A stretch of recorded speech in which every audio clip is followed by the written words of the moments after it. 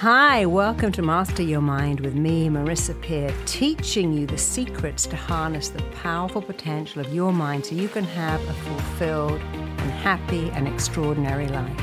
Send your questions or your problems that you'd love me to solve to podcast@marissapeer.com. I love answering your questions. Here's an anonymous question. And it's so important. Dear Marissa, I have been in love with a colleague for a year now. I haven't told anyone because I didn't want to, but I know that he knows, and he's just not interested. I made my peace with that, but recently he became very close with my friend from work. I think she has a crush on him. I'm insanely jealous. Please, please, please help me to overcome this feeling. It ruins my life. I'm crying myself to sleep every night. Well, I'm so sorry to hear that, but I'm going to tell you the truth. I really don't think you are in love with this man, because to be in love requires two people.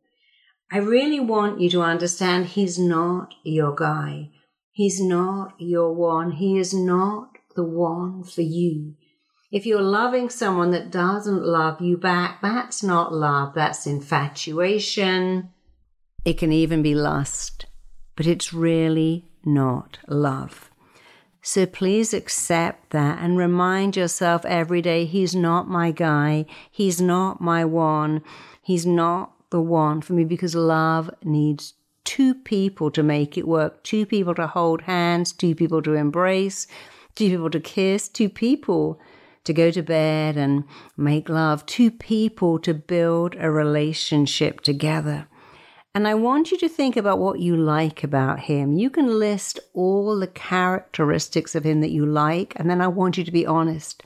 There are hundreds and hundreds of men who have those same characteristics, and you need to put your energy into someone else.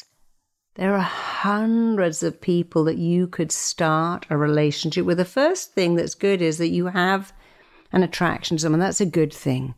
You like someone, you want to make a life with them. Sadly, he's not the one for you. But that doesn't mean you can't transfer all that love into someone else. After all, many people who are married and lose their partner find another one, often quite quickly, because they have a template for love. Now, you don't have the template, but you have something. You know how to love someone, even though I don't think this is love.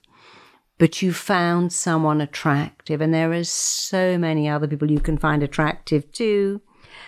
Put your energy into finding someone else that shares some of his qualities. Put your energy into being with someone who wants to be with you. Don't miss what doesn't miss you. Don't want what doesn't want you.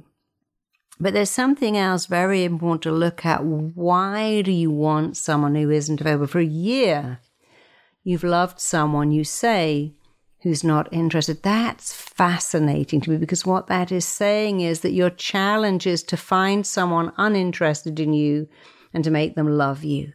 And that must mean that somewhere in your childhood, your mother or father or some important person didn't make you feel worthy of love. And now you're wired to find someone just like them, make them love you. And then you've created what you knew being ignored, change the ending. But life is too short to change the ending when you can change the beginning by finding someone now who likes you, wants to be with you. Go onto any dating site just to see the volume of men that are looking for someone, and you could have one of those. He is interested in someone else, a work colleague. Yes, you can cry yourself to sleep, but that's ruining your life. Let go, move on, decide, okay, if he's now flirting with my work colleague, that's the proof I need. No, this is never going to work with him, and I need to start flirting with someone. Do I need to have online flirtations? I need to date. You need to find someone else. So many women will say, wow, this guy broke my heart, and then I met the love of my life. They did me a favor. He's not your guy for all kinds of reasons. And the problem isn't even with him, it's with you, because you believe you're in love with someone that you don't really know, who isn't interested in you, and that's your pain. But you can change that pain, so decide to say this to yourself every day. I am making liking unavailable men unfamiliar. I'm making being attracted to unavailable men unfamiliar, and I'm making being attracted to someone who's crazy about me familiar. I'm making the attraction to available men unfamiliar, and I'm making the attraction to an available man who's right for me and I'm right for him super familiar. Say that, state it, write it, read it, and you know what? It will become your reality sooner than you can imagine. Let this man go. He's not for you. He probably isn't even for your friend. That will probably fizzle out. But it's a lesson to you to go and find someone that you can be with who's right for you. He's not right for you. And the sooner you let him go, the happier you will be. And I wish you every success. It really starts with the decision to accept that, to state it, to say it, and then move on. The most powerful words in the whole world are let go, followed by moving on.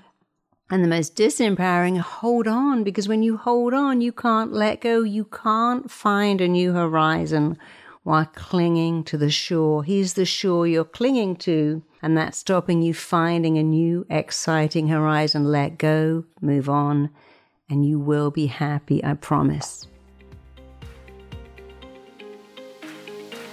Visit marissapeer.com for more resources and your free hypnosis audio. Don't forget to subscribe and please rate the podcast. See you next time.